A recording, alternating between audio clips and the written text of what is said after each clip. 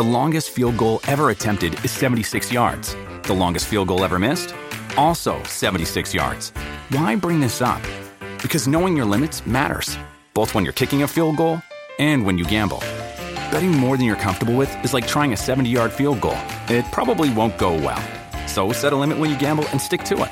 Want more helpful tips like this? Go to keepitfunohio.com for games, quizzes, and lots of ways to keep your gambling from getting out of hand.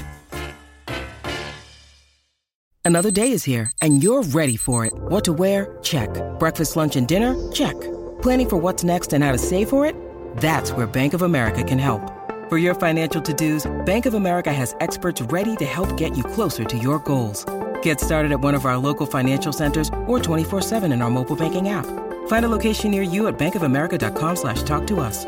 What would you like the power to do? Mobile banking requires downloading the app and is only available for select devices. Message and data rates may apply. Bank of America N.A., member FDIC. When you need mealtime inspiration, it's worth shopping Kroger, where you'll find over 30,000 mouth-watering choices that excite your inner foodie. And no matter what tasty choice you make, you'll enjoy our everyday low prices, plus extra ways to save, like digital coupons worth over $600 each week. You can also save up to $1 off per gallon at the pump with fuel points. More savings and more inspiring flavors make shopping Kroger worth it every time. Kroger, fresh for everyone. Fuel restrictions apply. Or join the team at sport-social.co.uk.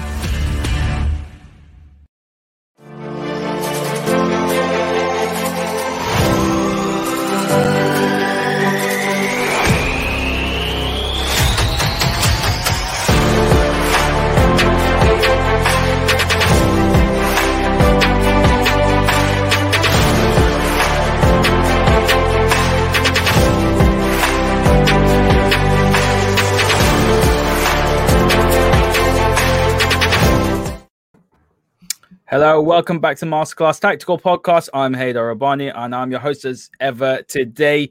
A quick turnaround, Rob. We are back after a couple of days. We're just as tired as Man United are playing 4 games in a space of a week. Manchester United have lost today against, I would say, a Leicester side in low confidence. Ollie rung the changes, understandably so. We've got a big game against Liverpool on Thursday. We've had a lot of game time. We've got to see a lot of fringe players play. We weren't quite at it today. I think what you saw is players who hadn't played a lot of minutes. And invariably, when you don't have players that play a lot of minutes, they look rusty. And I think that just really sums up United today. Yes. It was obvious, I think, that Ole was going to ring the changes. I think a lot of United fans thought that United should have gone strong for this match to try and solidify second and maybe go a bit softer on Liverpool. I don't think that was ever going to happen. I think there'll be changes for both matches, but I think it'll go obviously a lot stronger for their biggest rivals on Thursday.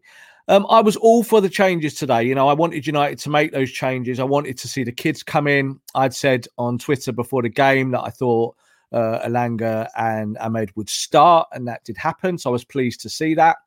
But I think 10 changes for a game of this magnitude when you're playing a team in the top 4 is just a tiny bit too much.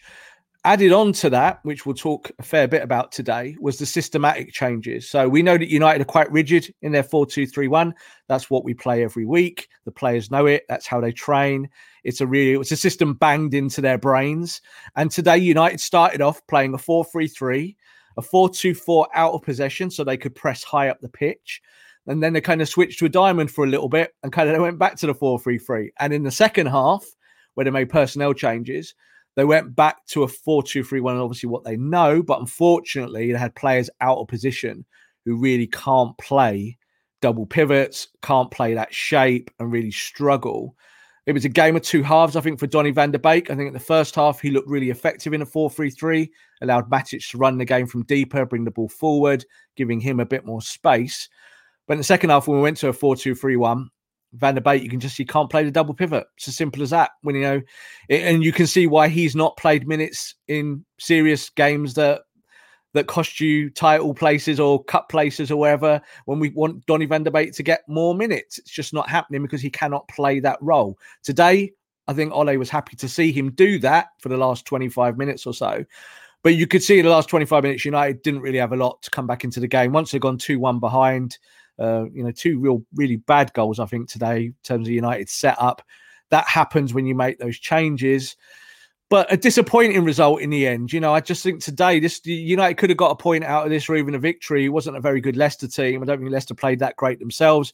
But you could see that one team, certainly in the second half, really wanted these 3 points because they're fighting for their lives in the top four. Yeah, you're looking at the team, Rob. I mean, we'll run through the lineup, for anyone that hasn't seen the game, but we saw De Gea returning goal. We had Bailly and Axel in the heart of defense. We had Tellez and Williams come in. I mean, just looking at that back four, it's a completely new, back five, completely new back five.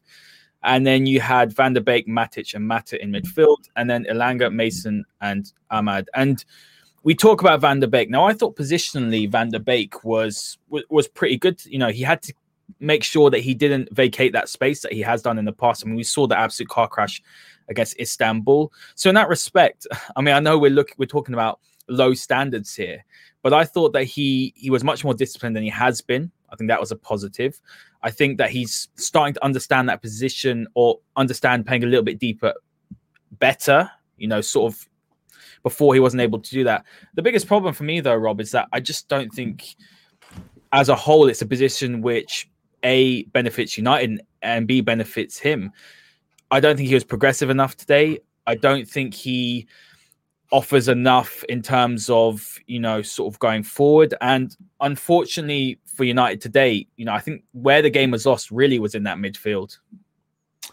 Yes, I'm not sure I completely agree with what your sentiment was there about Van der Beek, about discipline and position and all of this. I think when United played the 4-3-3, the reason why they did that today and why Ole's kind of rolled the dice and allowed that to happen is that he's trying to get the two young lads at the top end of the pitch more on the front foot. So you saw Ahmed pushing forward on the right. He got an assist today. Unfortunately for Elanga, United were not really able to utilise him. He's much better as a kind of player in the channel or central. He can play left as he did today, but you can see he's not particularly effective. And that allowed Donny van der Beek in a 4-3-3 to basically sit in the middle of the park with no one near him, no one marking him. Is that discipline? In a 4-3-3, you can do that. That's the role, and if he's playing for a team that played 4-3-3 every week, I think Donny van der Beek would look all right. I think he'd be fine. But it's not the role. It's not the role though our midfielders usually play. And as I said, it allowed Matic to kind of drop deeper and get the ball and bring the ball towards him. Now, in the second half, he did have to be more disciplined, but you can actually see the confusion that caused in his game. He was too close to Matic, then he was too far away from Matic. Then he was getting caught up the pitch, trying to, obviously, when United was trying to score a goal. And then when he was having to do defensive duties, he was giving the ball away or getting caught the wrong side of the ball. So I think it was all a bit of a mess from Donny van der Beek in the second half. In the first half, fine. It looked good because it was a kind of Dutch system that he's used to. We've seen Ajax play that kind of way, a kind of a progressive 4-3-3 where you see that there's a genuine press there. You can actually see it, visually. It allowed, as I said, Ahmed to kind of push up with the 4 across there to meet the back 4, and they were in a 3 at times. So yes and no. I come out of this game thinking that if Man United want to play 4-2-3-1 next season, Donny van der Beek can't play it. That's how I feel looking at today and assessing the whole of the season. I don't actually think that I saw anything today that makes me think that there's hope for him next year, because I would have wanted to seen significant progression from this point. I want to be able to see him play a double pivot after doing it for a year, and he's not doing it any better than he was 7, 8, 9 months ago. So you had Matic, who's not that mobile, having to do a lot of the kind of mobility work in front of the back 4, and I felt kind of sorry for him. He was one having to really get stuck in, and you saw Van der Beek drop deep, but not really affecting anything, not really kind of plugging holes, not really getting stops. I would have 100% played 4-2-3-1 today. I would have played Fred and McTominay. I know everyone hates the McFred combination, but I think in this kind of game, you need solidity in that part of the park. Yes, you want to pass the ball out, but over 90 minutes, how many great passes did United make from in front of the defence today? A big fat 0. And that was from playing a progressive system of 4-3-3. Didn't quite work. So I would say 4-2-3-1 would have been better today with personnel that play that system. And I might have played Donny as a false 9. I'd have said, Donny, go and run the top of the pitch. You can go and do it, mate, because you don't need the discipline there. Just go and express yourself a little bit more. So I would have given him a start today. But I just think in that second half, he was exposed in the double pivot. It's a really difficult role to play. I'm not sure if people appreciate how difficult it is for conventional midfielders to play in a double pivot if they're not used to it. 100%, and that's why McFred play, Rob. That is the reason why they play. They aren't the sexy name. I get frustrated with them. A lot of people get frustrated with them. But as it stands right now, and that's part of the problem for Manchester United long term, but as it stands right now, they are our best option. They provide that solidity. They're not flashy. I want them to be more. McFred play today, United don't lose. Yeah, I probably do agree with that. And the thing is as well, though, Rob, is that it's a difficult situation for Ollie to be in. I was very surprised to see how many changes he made. And I think that was, in some ways, it was great to see Ahmad play. And he had a good assist today. He looks fantastic for such a young lad. I think he naturally runs the channels. He's strong. I think that's what surprised me today. The way that he sort of shrugged off. I don't know who the defender was for Leicester, and then he had the awareness to play it to Mason. That was an exciting front three. Unfortunately, I don't think we really saw the sort of the potential that we could have done. I don't think Elanga showed that much today, but he's obviously got a set of wheels on him. He's quick, but Ollie had to make changes, and in some ways, I commend him for going really, really brave. He played players that are either young or haven't played a lot, but unfortunately, when you make that many changes and you don't have these players playing together consistently as they haven't done, you get disjointed performances. And I thought, well, let's go to the first goal. And I thought that, Axel was very poor for that first goal. I thought Matic was poor for that first goal. Matic has to track the runner from midfield.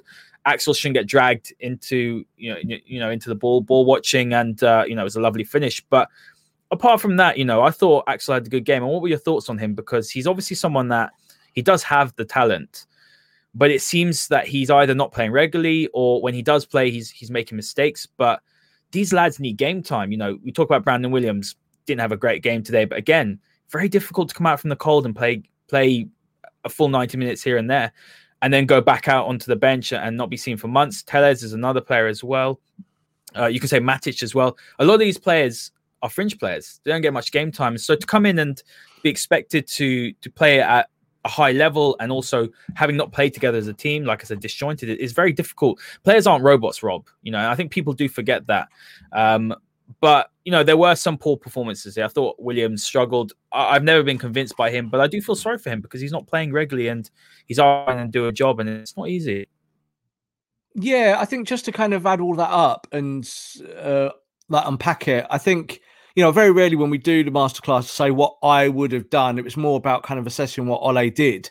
I would have done the changes. I'm with him on that. I might not have done 10 of them, but I would have done them. But I think you've also still have to go into these games with a solid base, respecting the fact that your fringe players haven't played a lot of minutes. So yes, today was the right time to play the fringe. I would have absolutely started Tuanzebe with Bailly. I think that was the right choice. I think Luke Shaw needs a rest. We can't burn him out. We cannot lose him for the Europa final. So yes, you play Tellez, even though I thought when he played his game against Roma, he was a complete disaster at left back. Yeah, but he was fine tonight. But he was okay. He was okay tonight. I think he was more solid. But I would not have played Brandon Williams. I would have played Wan-Bissaka. And again, I said this on Twitter before, and people were like, but Wan-Bissaka needs a rest. And it's true, he does need a rest. But he would have been physically fit for tonight's game. And I think, again, with the first goal, you mentioned now Axel and Matic for the goal. I think the goal was actually Brandon Williams' fault. Why? Because he gets caught under the ball. Our famous saying at Man United, getting caught under the ball. He comes so narrow that he's actually right backs like doing that, don't they, Rob? Well, yeah, they do. Well, our right backs have done, but I think with Brandon, he just gets, because it's early in the game. It's 10th minute or something. He gets kind of scared. He comes under the ball. He goes to the centre back position and he's covering. But of course, then what do Leicester do? They see that and they put the ball over to the far post. That's what you do. You look up. You see the fullback's gone too narrow, so you go over the top of him. So they did that and they scored. I've got no problem with Brandon Williams playing minutes. I think that he's a decent fullback. I think last year was difficult for him in terms of his progress. And I think it's difficult for him now trying to get minutes and having to rely on him. Tonight wasn't the night where I would have changed that. Ole made 10 changes. And when you're changing the whole team, you've got to have some kind of know-how in there, that people that know how to make things tick along. So if you're bringing Tuanzebe in there, who's not played for a long time, and I think he looked rusty tonight. There was times where he looked either really good, in the blocks or getting his body in the way, but other times his passing was atrocious, and he's a passer of the ball. That's why I'd have played a double pivot that knows what the team does. And yes, McFred, a bit boring, a bit dull, not particularly great at progressive passing. But today they would have protected that whole back four. They would have looked after Brandon Williams because someone would have got in the channel with him and helped him. They'd have helped Tellers on the other side as well. They'd have helped the centre-backs. We didn't have any of that help, did we? So I think in the second half, even when we went back to the double pivot, it didn't work because we had the wrong people in the double pivot. So I think that was a key part of the loss today. I've got no issues with Ole making these changes. I think before the Liverpool match, this is the time to do it. I really would have preferred Cavani and Bruno and Pogba and Rashford to see no minutes today. That would have been ideal. I think Rashford coming on was the wrong choice for a guy who's injured and has been injured week after week after week. Rob. So when that substitution was made, I expected Cavani to come on, and I expected that Elanga would come off because he'd had a pretty quiet game and that they would shuffle the pack. And I thought Mason would go to the right and you'd have Cavani through the middle. But bringing on Marcus, you saw the goal. The second goal was Marcus Rashford's fault. He's marking John Chu and lets him go, kind of gets in the spin, gets 5 yards away from him. And then it's a clean header. It's 2-1. You've lost the game. Another set piece, Rob, as well. Another set piece, something that you need to kind of work on, I think, going forward. We've said this, I don't want to say it because it's today, but you can actually see what you lose when you don't have Harry Maguire in there. I think the big thing for Harry Maguire, and I've criticised him on our show here many times for this exact point, is that the communication is maybe not always there. I'm not always happy with what I'm seeing. But I tell you what, I don't think that back four spoke to each other today. I looked at Bailly and Tuanzebe, and not once did I see them actually tell each other, I want you there, or I'm coming back here, or I'll come. There was none of that. It was just completely mute, the back four, where no one was really talking. I think Tellers does actually have a bit of a gob on him, and he does talk when he can do. But overall, there was a lack of leadership in there. And I think, again, from that corner, Rashford, he's a young lad still, but I expect him to give a little bit of leadership when he's just come onto the football pitch. But he looked half asleep, and he has had injuries. So I don't get that from Ole to bring on Marcus at that point. It wasn't the substitution that I thought was natural. I would have probably brought on Bruno with 25 minutes to go and try and just turn the game a little bit from the centre of the park. Maybe taking Mata off. Mata went to the right for the last 15 minutes or so. Yeah, Mata should have come off what a was long the point? time ago. Yeah, Mata playing on the right, so you've lost all your pace on that side of the pitch. He can do it, but I think that Ole was fumbling around for tactics in the second half today rather than having a clear game plan. And that comes from playing youngsters, from maybe mixing it up just a little bit too much. 10 changes kind of ruined United's chances. And the change of system. We were talking off yeah, air. it's a huge philosophical thing to change. Like, you can't teach a system even in a week. You can't take those set of players and say in 7 days we're going to go from this system that we've played for a year, and now we're going to do something that we're not so good at as well, like playing diamonds and playing 3 across the middle. It's not natural. If you want to play 4-3-3 and you want to play it progressively, you have to play Pogba on the left of a 3. That's what you have to do. But you don't want to play Pogba tonight because you want to rest him. So it's great changing systems, but only when you can actually do it with the correct players. And I think today, Ahmed did well on the right of that midfield 3 because he was pushing forward. He was obviously, that was what the designation was for him. But it didn't really work for Elanga. I don't actually think it worked that well for Greenwood. Like, Greenwood's kind of to the right and allowed Mata to press forward in a 3. And I kind of think that being not quite in the channel didn't help Mason's game either, because he was you could see he was kind of on the left, on the right. He was dropping deep. Yeah, he was dropping deep. I thought it was confused. That was what confused. It looked confused because he's just trying to work hard. That's what his brain's telling him to do. I'm working for my teammates here. I've got to drop a little bit deeper. I've got to go and help these younger lads, even though he's also one of the young lads, but he's got plenty of games under his belt. And you could see that from United today, that confusion was there, I think, for the whole 90 minutes. And I don't blame the team for that. I think that comes down to the manager. I think the manager has to organise those things. And I think today would have been the day just to do something that but with different players. Absolutely, Rob. I'm going to bring up a question here from Gerard. Guys, get your questions in. We'll look to answer as many as possible. Thank you for all your comments, as always. And it says here across the bottom, Gerrard enjoyed the game. Despite so many changes, couldn't understand how Mata played the whole game. Has to be shown the door in the summer. It wasn't a bad game. Yeah, it wasn't the worst game in the world. The first half, I thought United's retention was good. I mean, we don't have the ticker across the bottom, but United only had 4 shots, so Rob, and that was the problem. We looked a bit blunt. We kept the ball, I thought, quite nicely. At times, especially in the first half, the retention was good. There's a lot of pace up top. We just didn't have that cutting edge, and it's a bit of a shame with Mata because look, when he joined Manchester United, he was an absolutely, top player at Chelsea. Obviously, had the whole thing with Jose Mourinho. Came to Man United probably at the worst time. Played out on the right. Has played out on the right really his whole career at United. He's just, obviously he's getting past it a little bit now. And I think I probably agree with this. And I absolutely love Juan Mata. He's an absolute gentleman, and I think he's been a fantastic player. But he doesn't quite have it anymore. I think perhaps the legs have gone a little bit, and the game passed him by a little bit today. It is quite sad to see. A couple of the senior players, I thought Matic had a good first half, second half. Again, just looks like the legs have gone. And, it's unfortunate for United. They're going to have to find a solution, whether it's promoting from within. Obviously, transfers will be a way of fixing it. But United probably do need to upgrade on those 2 players, I think, come the summer, whether it's internally or externally. Yeah, I agree on that point. I don't really agree on the legs point, and I'll explain why. Is that I would have played Mata today. I would have definitely played him. But the fact that he was at the point of the press kind of doing the Bruno role doesn't help Juan Mata, does it? So, we're talking about legs and running, and Juan Mata's never done that his whole career. I don't know why he was pressing though, Rob. For him to press... Yeah. Like our central midfielder, Bruno Fernandes, who is the best midfield presser of the ball in the world, to then go and say in a 4-3-3, which is a pressing system, you've got to be the guy that leads the press. That's kind of like, my mind was, that's mind blown. So I would today, I would have played the system. I'd have played 4-2-3-1.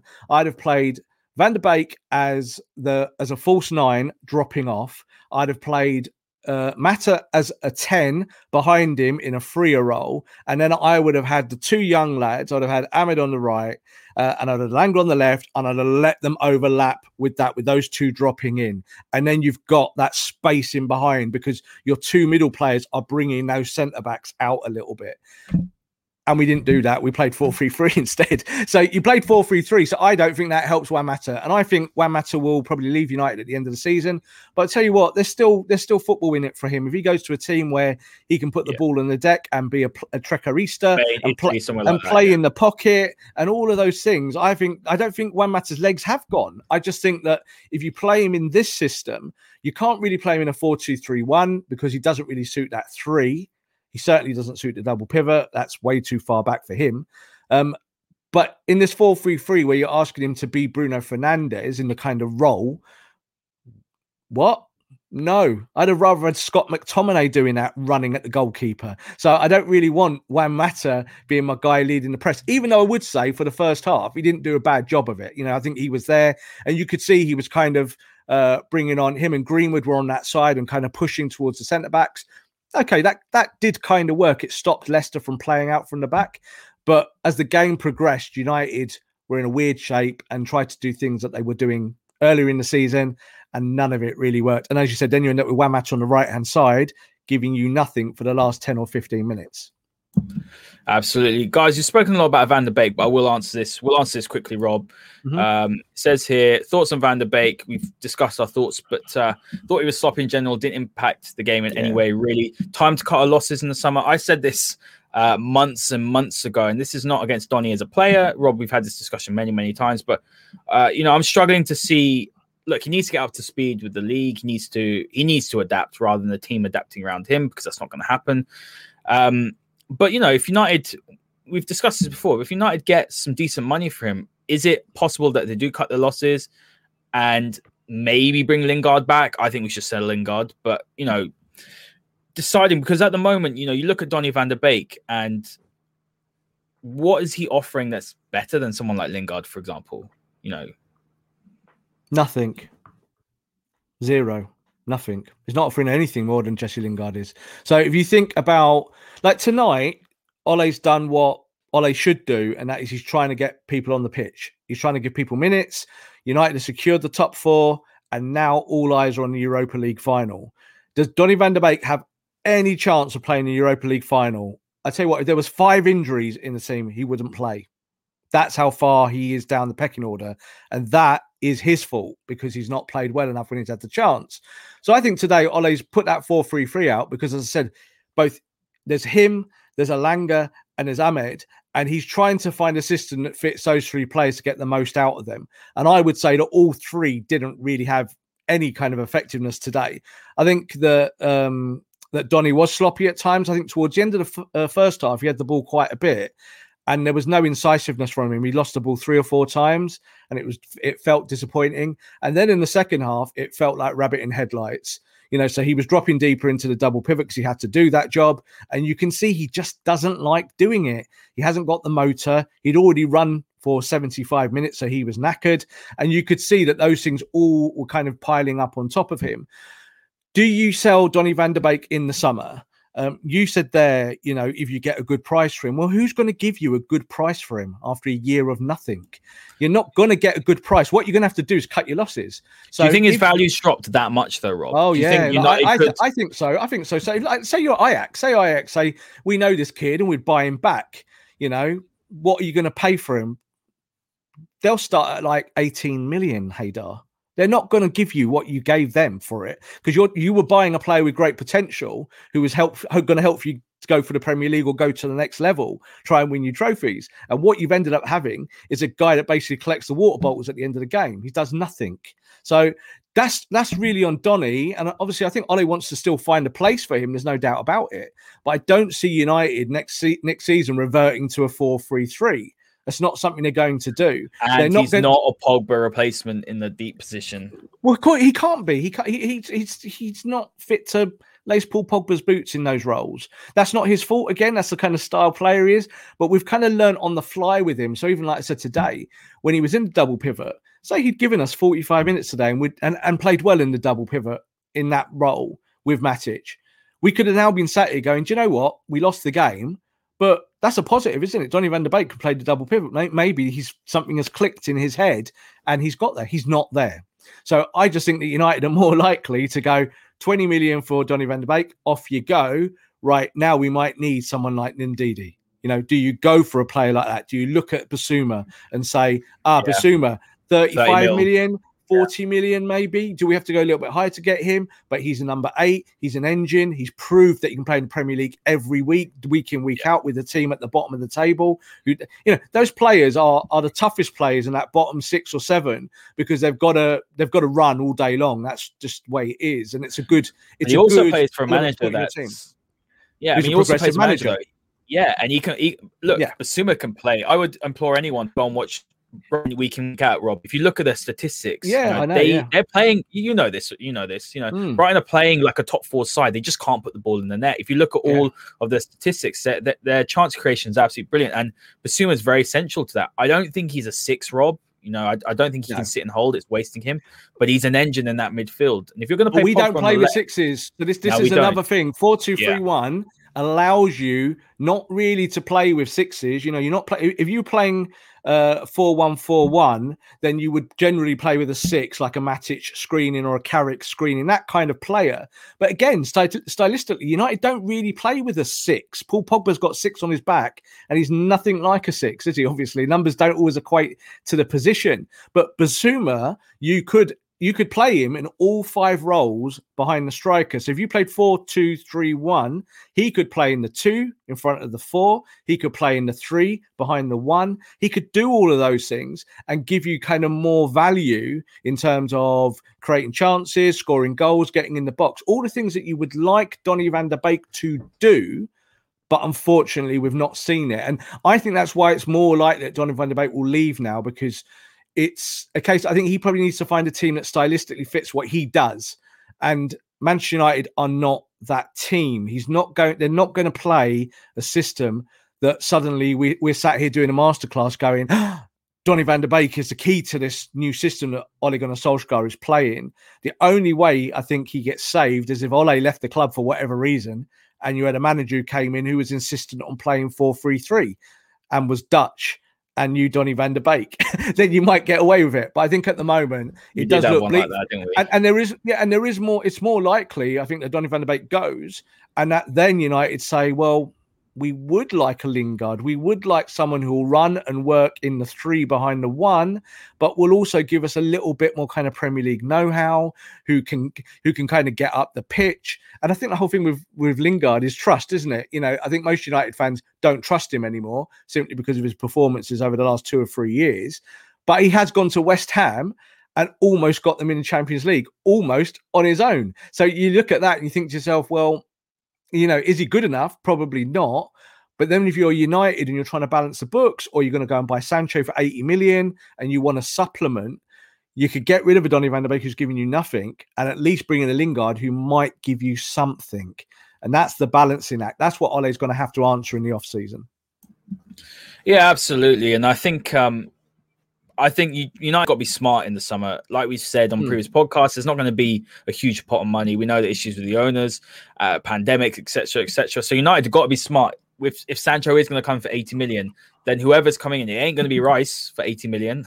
So we can, scrap that. It ain't going to be a centre back for 56 million. It really is not. It's going to be someone who's going to be honestly 30, 40 million. And Basuma, for me, ticks all the boxes that you want. It's not the flashy name. He's not the one that's, going to sell the most shirts, Rob, but he functionally, if you look at the system and what he can offer and his attributes, I think it's a really nice fit.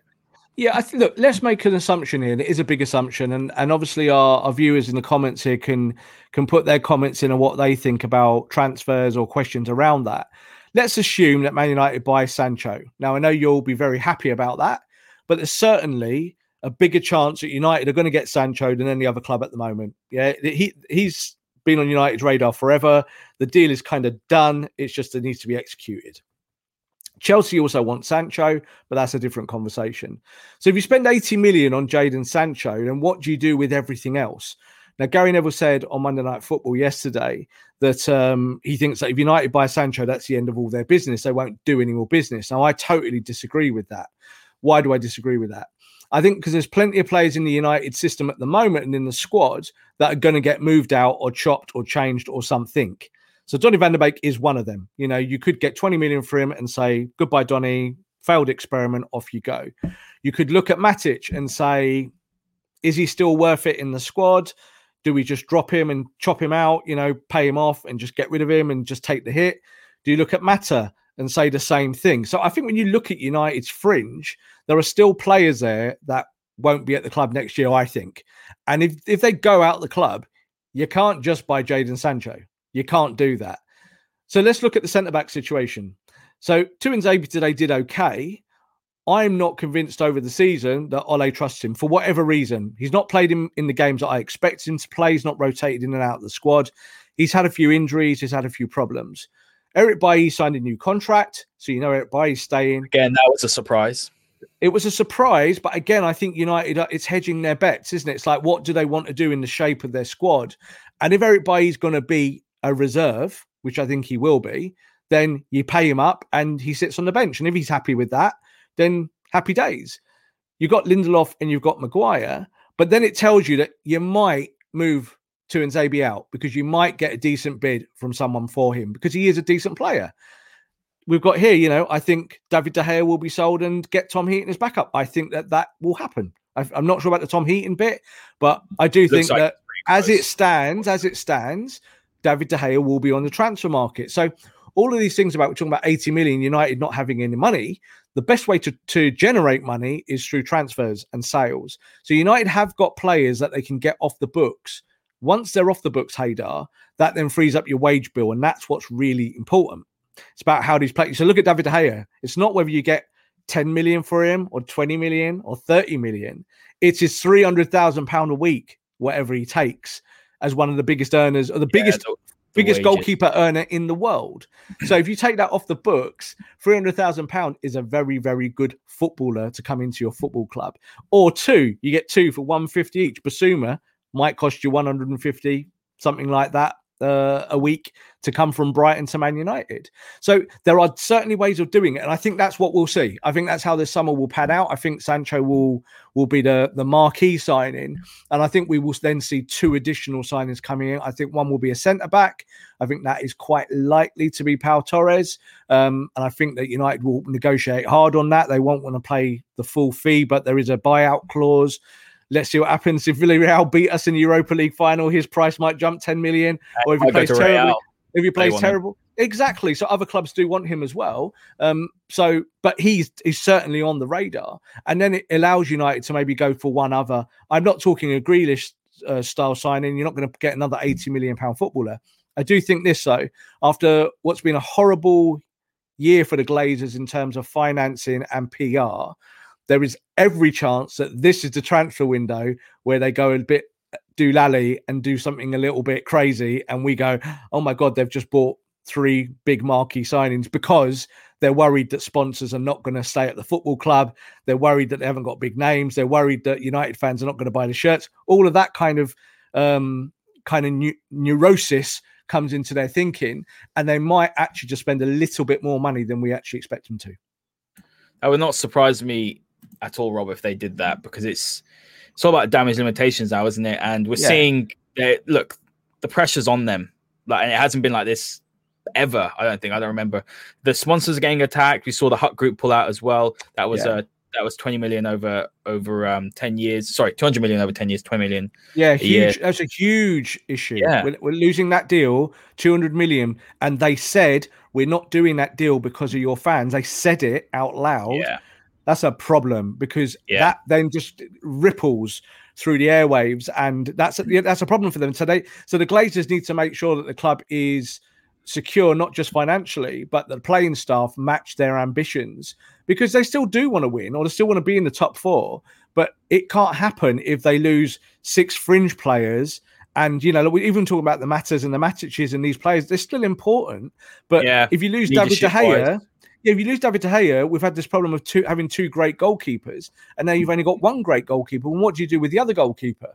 Are you going to keep a Romero type figure around? Are you going to look for that kind of goalkeeper? Are you going to just get a Tom Heaton? So there's issues there. And United, I do think that there'll be more incomings than maybe say other pundits are saying at the moment. Absolutely. Rob, this is a bit of it's 2 questions, but I'm going to sort of mold it into one here. So I'm going to bring it up. Jordan's asking, is there a wake-up call for Ollie to use the full squad more? I thought we looked tired and disjointed in the second half. Leicester were more on it. And then here from Alan saying that, mentioned in the comments, what are the thoughts about giving a player a run of games? Hearing that about Van der Beek, now Fred 2 years ago, can a manager afford to do that, or does it impact winning? I do want to give my sort of 2 cents worth on Ollie's squad rotation. Now, I think Alan's spot on when he's saying that you got to win. Managers need to win games, and they select the side that they think is going to win the game. It's very difficult for Ole Gunnar Solskjaer when he goes and rests Bruno Fernandes. He brings in someone like Donny van der Beek, and the levels are just so far below what Bruno offers. So he's got to play Bruno week in, week out. We see that with Marcus as well, and we've seen that this season. Martial hasn't been at it. We've seen Mason until the last, I'd say, 2 or 3 months. He was off it as well.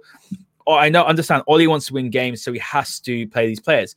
But there have been occasions, Rob, where he hasn't had to play Mason. Hasn't had to play Marcus, hasn't had to play Bruno, and he's played them. He's played other players when he hasn't had to. He hasn't rotated. And if there is one criticism I do have of Ole, is that I think that he could have managed the squad better, in the sense where, if you're playing some of these fringe players more, they're going to have more minutes. They're going to be a bit more confident, I think, a bit more up to scratch, rather than when they do come in after months and months out in the cold.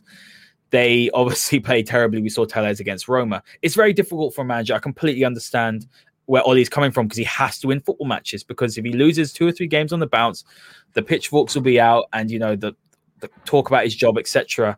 But I do think there have been several games where he didn't need to play certain players, and ultimately we've seen with some of the players that have picked up injuries, Marcus being one of them. I think Ole has contributed to that in some respect. I don't know. I don't want to subscribe to that, because I think, what did I say to you really early on in the season?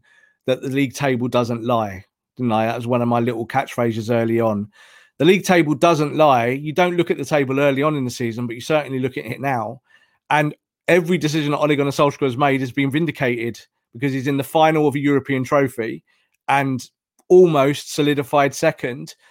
And if Manchester City, or if United started the season slightly better and City had not had that great run of wins, they would still be in the title race now. So I think it's difficult because I think you've got to look at it in terms of winning and nothing else. It's always about winning. If you can rotate and win, then you rotate. If you feel you can't rotate because it will impact winning, then you absolutely don't rotate.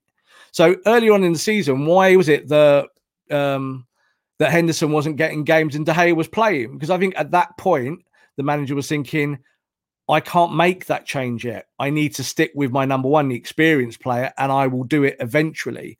And I think Ole's done that fine. I think when you look at players who've come through in the squad this year, or players that have maybe played more minutes than people expected, I think he's slowly groomed the squad to do what he wants them to do.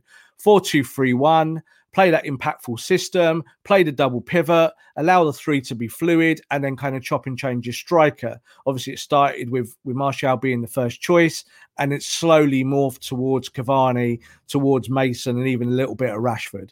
So I think that he's done it at the correct pace. And again, say we were fourth or fifth or sixth, then I think we could be saying, you're a bit Arteta, aren't you? Because Arteta's done that. He's rotated. He's moved players in and out. He's tried different things. He's allowed Willock to go to Newcastle, and he's gone to Newcastle and helped Newcastle stay up. And if he'd been at Arsenal, Arsenal might have been higher up the table. So you make these choices and you live and die by them. And I think Ole's choices overall have been worthy. I don't think we can sit here and really criticize him, because the Donny van de Beek question is probably the biggest one, isn't it? That's the one where people have said, why is Donny not playing? We know why Donny's not playing. We know why Donny hasn't broken through. We know why Donny has been less impactful than he should have been, because we've broken it down on this show tactically about what the issues are. The common fan who may be not interested in tactics and just look at the result at the end of the day might be saying, where's my Donny van de Beek? I want Donny van de Beek. They're like shiny new toys, Rob, and that's all that matters. Me before the start of the season, when Donny came, one of the common conversation that I had was Cavani's a goal digger and he's going to be useless, and Donny van de Beek's going to save Man United, and Paul Pogba's terrible. They were the three things that the consensus of United fans were saying, whether it be on fan channels, on Twitter, or just in general. They were the kind of narratives. And all three of those narratives are kind of skewed massively. So Cavani's had a great season. Pogba has been sensational once he'd got fit. And Donny van de Beek has been a disaster. So those three things haven't worked. And I think Ole has managed them well enough to the point that we are second in the league in a European final, and we're not got any damage off the back of those issues, or three things that we thought would happen that didn't happen as a fan base.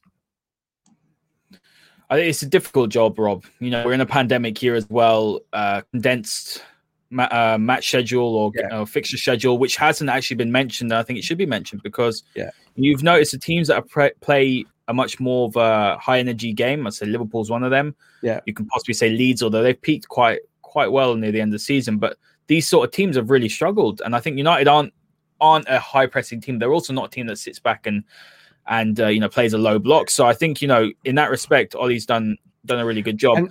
And this year we've gone from being a team in transition who play counter-attack football to playing more actual football on the deck.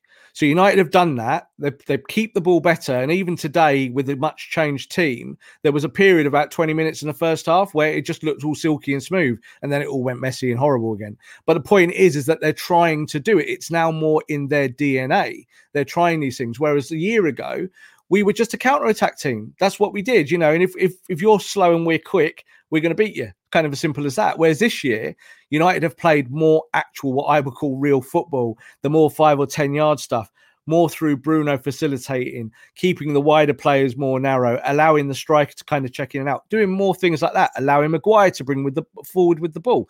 All of that stuff is what I call real football, rather than this kind of basketball style transition football where you just kind of hit them and hurt them and try and do that all the time. But generally, teams that do that don't win titles, don't get to finals, and don't get to the top of the Premier League. City are the opposite, aren't they? I think we're probably closer to City stylistically now than we've ever been in the last, say, 7 or 8 years, or certainly during the Guardiola years. I'm not saying we're exactly like them. The difference is their squad is a much bigger rung above ours. You know, like when De Bruyne's out, we said this before, innit? De Bruyne's out and they bring in world-class players. You know, if we lost Bruno, that would be the end of our season probably. You know, we'd be in trouble, wouldn't we? You take 30 goals out of the team and assists and you'd struggle massively. So I think that's the next step for United, is to build a squad where you can then rotate and feel better about players. I don't think we're quite there at the moment. No, definitely not. You can see there's still deficiencies in key areas. Rob, let's go to the final word. Guys, thank you for all your comments as always and your fantastic questions. We really appreciate it. Final word, look, I think Ollie had to rotate. It's a shame we lost tonight. I completely understand it. I'm not angry, to be honest with you. I think it's he's got to manage the squad. And I think while it'd been great to beat Leicester, he doesn't want to lose to Liverpool. Let's be honest, he'll play a stronger side against Liverpool. He has to manage the squad. We've got a European Cup final. But all in all, look, I think we've seen why certain players aren't playing. And we also saw a few bright sparks. I thought Mason's goal was fantastic today. He's really developed into his whole game very, very well this season. I'm really impressed with him. He had a really difficult start. We've spoken about this on this podcast, but, you know, I think he's got, 12 goals now? He's been in fantastic form the last couple of months. Really, really building and developing into a really talented all-round footballer and not just a really good finisher. And, you know, I was really happy to see Ahmad play. It's been a while. He looks a talent. There's no doubt about it at all. And Ollie's got to manage him. He looks strong. Technically, he looks refined. I think he's going to be a player that United fans should get excited about. And, you know, hopefully he can carry on developing. But all in all, it's not the end of the world. You know, Ollie rotated. It didn't work out. Probably made too many changes, changed the system. He will go back to 4-2-3-1 against Liverpool. And I fully expect United to try and put their strongest side out and win that game. The strongest team will be out on Thursday playing 4-2-3-1. You can bet your house on it. Absolutely. But it's not whether United need to win the game or not. That's not really what it is. It's a derby match. It's against Liverpool. Obviously, it's a postponed fixture. There's all sorts of kudos around it. And you want to win these games. It's just how it is. You know, you lose to Leicester. That's not ideal. And as I said today, I think if you play the double pivot, I think you play McFred, you don't lose this game. You maybe at worst draw it. And we're sat here maybe saying something slightly different. I think for United, you just saying the players that you mentioned, I think Ahmed has clearly got all the talent in the world. You can see that even for a young lad, he's just got great balance and endeavour, and he's quite strong for a small lad as well. And talking about Mason, you know, there was 2 or 3 times tonight where I watched him travel with the ball, and he just kind of reminds me of Mbappe. Just glides. And it's rare, you know, like it really is rare. Like when Marcus runs with the ball, he doesn't run like that. Marcus runs at pace with a little bit of trickery and moves in and out, and maybe kind of is a little bit more Ronaldo-esque in the early days, you know, a trick here or there. Whereas Mason kind of goes past the player and is just gone. And the player just doesn't know what to do because he's dribbled past them. There was 2 times today in the first half where he did it, and then he made bad passes at the end of it. So you think to yourself, if you can get that pass, that's going to be the next part of his game. I think his development for a young player is outstanding, and he is the talent at Man United for me. You know, like going forward, we talk about who's going to be the striker, who's going to score goals. I don't think it really matters whether Mason's the 9 or playing to the right of a 4-2-3-1. I think he's just going to score lots of goals. As long as he has creativity around him, he's that kind of player I just think will just continue to develop. I really hope he doesn't go to the Euros. Now, I know England fans might not like that. I was going to say the same thing. I want him to have the summer off. I don't think he needs to be with the England team for the Euros. I'm sure he would have absolutely loved to go. Like every player wants to go to a major tournament. So I don't think that he would be sat there going, no, please don't pick me, Gareth Southgate. I think with a 26-man squad, he's almost nailed on that he will go, especially since he's scoring again. I think that's 10 goals in the last 17 for him. So that's a pretty good record for any striker, any forward. And I think really with Mason, you've just got to keep trusting him. You know, he's not a bench player. He's a starter, you know, and this is the problem with Sancho. If you bring Jadon Sancho in, it does mean that who loses the minutes? Well, it's going to probably be Mason, and it will definitely be Ahmed. So those 2 players who you want to kind of develop and keep moving forward, Sancho might inhibit that. However, I prefer competition. I would rather Sancho be at the club and let them all work it out that way. And then you see who the best players are and the cream rises to the top. Always. And my sort of last point on Mason before we wrap up, Rob, is that you talk about the way he carried the ball, the way he glides. He wasn't doing that even 3 months ago. Nope. Not to that effect, and not to, not that well as well, which has been very, very impressive. You've got to give Ollie credit for the way he's managed him. He's had off-field issues as well. You've got to give Mason credit. He's an absolutely superstar talent. United have got an absolute gem on their hands, and we all want to see him, be absolutely brilliant at Manchester United. Rob, thank you very much for joining me as always. Guys, thank you for all your comments and all of your support. We really appreciate all the retweets and the likes. Spread the word. You want to grow this Masterclass family. Make sure you check out our website where you'll find all the podcasts and you'll find some articles as well. That's www.thefootballmasterclass.com. Have a lovely evening, and we'll see you on Thursday for the big one against Liverpool. This podcast is part of the Sports Social Podcast Network. Sports Social Podcast Network. With Lucky Land Slots, you can get lucky just about anywhere. Dearly beloved, we are gathered here today to... Has anyone seen the bride and groom? Sorry, we're here. We were getting lucky in the limo and we lost track of time.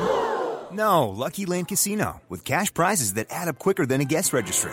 In that case, I pronounce you lucky. Play for free at LuckyLandSlots.com. Daily bonuses are waiting. No purchase necessary. Void where prohibited by law. 18+. Terms and conditions apply. See website for details.